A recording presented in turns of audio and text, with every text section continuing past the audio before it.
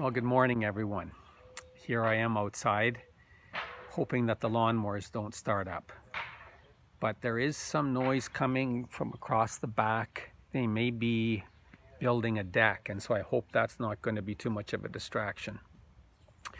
Well, here we are, Sunday, June 21st, the last service in our regular season of worship, spring 2020.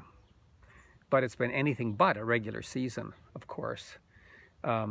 Nevertheless, it's been good in many ways, and I want to thank you all for tuning into these videos each week, for sticking with it, and for contributing. Next Sunday, we're going to be taking a break from worship at Rockway since it's the first long weekend of the summer. So you can take a break from church, or you could attend another service. And now that churches are doing many things online, well, you could attend wherever you want. Maybe morning prayer in London, England.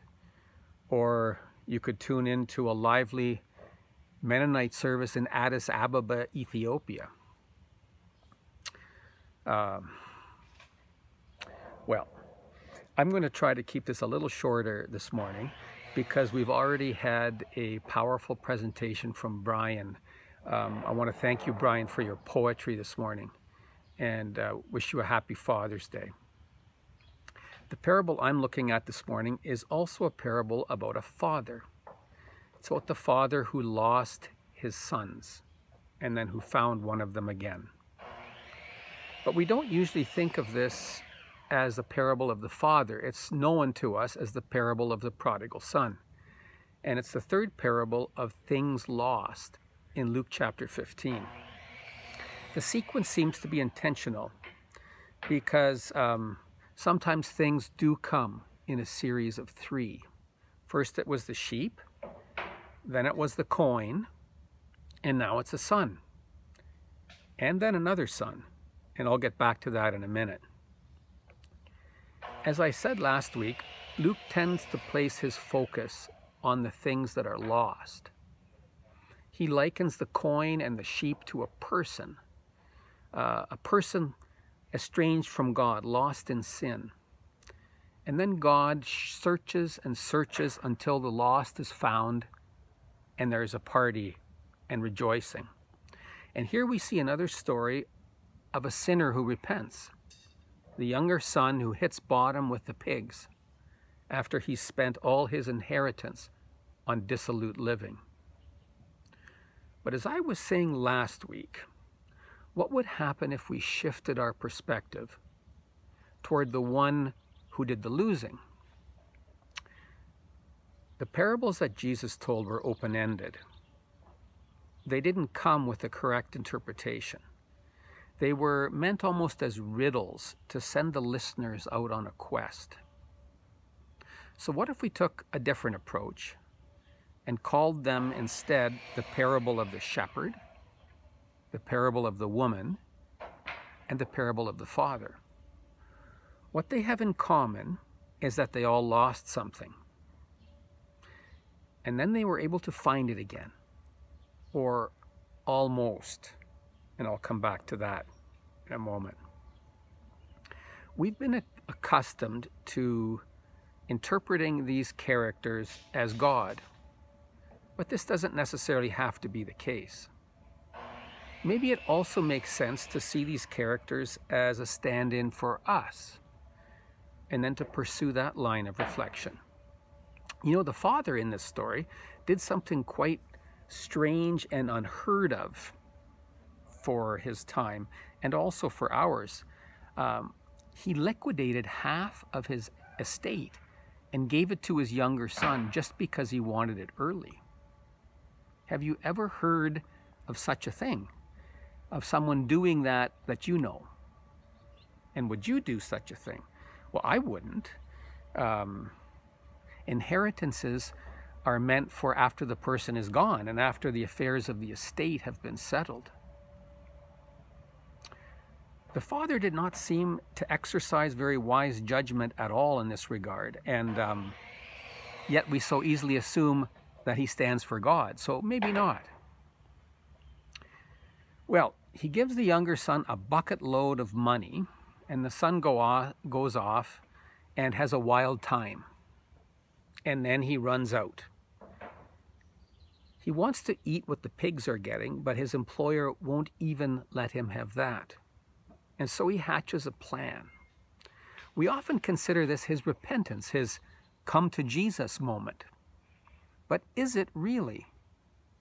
Let's be open to considering other possibilities. Here's what the text says.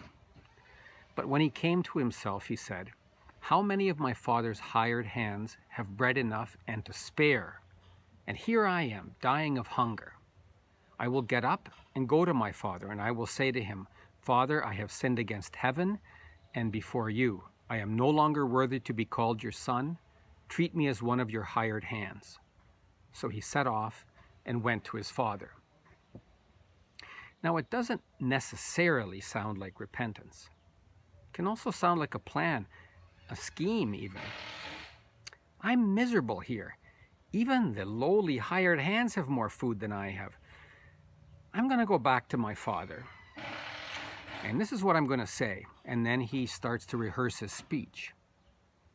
I'm not sure the young fellow has changed at all. There's no real evidence here of remorse or a change of heart. It could be just business as usual, making a plan to get what he wants. So he goes back, and we know the rest of the story. The father runs out to meet him, puts a ring on his finger, kills the fatted calf, and calls everyone together to a party. The lost has been found. Now, if this were a direct parallel to the other parables in Luke, this is where it would end. "Rejoice with me, I've found my sheep. Come celebrate, I've found my coin. Come to the party, my lost son has been found." But it doesn't end like that. And why not? Because we learn that the father has another son, and he's not a happy camper. "Listen," he says, "for all these years I've been working like a slave for you. I've never disobeyed your command, yet you haven't ever even given me so much as a young goat to celebrate with my friends. Now here your son comes back, squandered your inheritance with prostitutes, and you kill the fatted calf for him." The older son's upset, and he's not coming to any party. This raises another question about the father.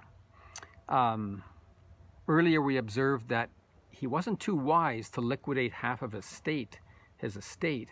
And now, if we're to believe the older son, he hasn't done very well either at recognizing the son who stayed home and valuing him. The fact that the older son won't go into the party seems to suggest that he's also lost. So here we have one who's come back and the other who has gone, in a sense. And the parable ends with this awkward lack of resolution. We don't know what will happen. Will the older son come around? Will the younger son have a change of heart and really repent? And might the father do some soul searching, realize some of the mistakes he's made, how he's been foolish in some ways? Well, what do you think? And what might this story have to say to us today? Well, the best way to explore this would be in a conversation, but just a few thoughts here. Could it be some wisdom on parenting? Be careful that you don't lose your kids. On the one hand, you could lose them by spoiling them, by giving them too much, giving them what they want when they're not yet ready to handle it. Or on the other hand, we could lose them by taking them for granted, by not noticing them, by not paying attention to them in a personal way. But perhaps the message of the whole chapter is that it's important to recognize what has been lost, particularly those things that we are responsible for. For, of course, we're not responsible for all losses. Some we just have to accept, and we have to let go. like when we're aging and we lose some abilities. Maybe our eyesight is decreasing or our hearing. We can't do much about that. We have to adapt. But some losses we do have responsibility for. And for those, perhaps, we're being called to take note and to do what we can to restore wholeness. And the thought came to me, who knows? Maybe even this is a message for God.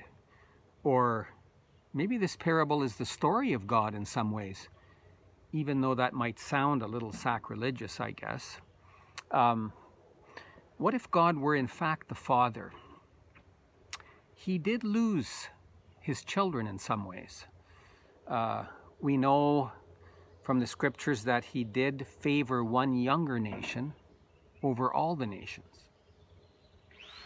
For whatever reason, he decided to have a chosen people. Maybe he took the rest of the nations for granted. You know, appearing too aloof, too transcendent, having favoritism. And now he has changed. Through another son, Jesus Christ, he's drawn close to humanity in the flesh and has come searching for all people, all nations together, to let us know in a new way that he loves each person everywhere and wants to bring us all home together. Well, here ends our mini-series, and it's probably good. It sounds like the construction's ramping up there. I'll look forward to seeing you on Zoom and in our summer gatherings. So until then.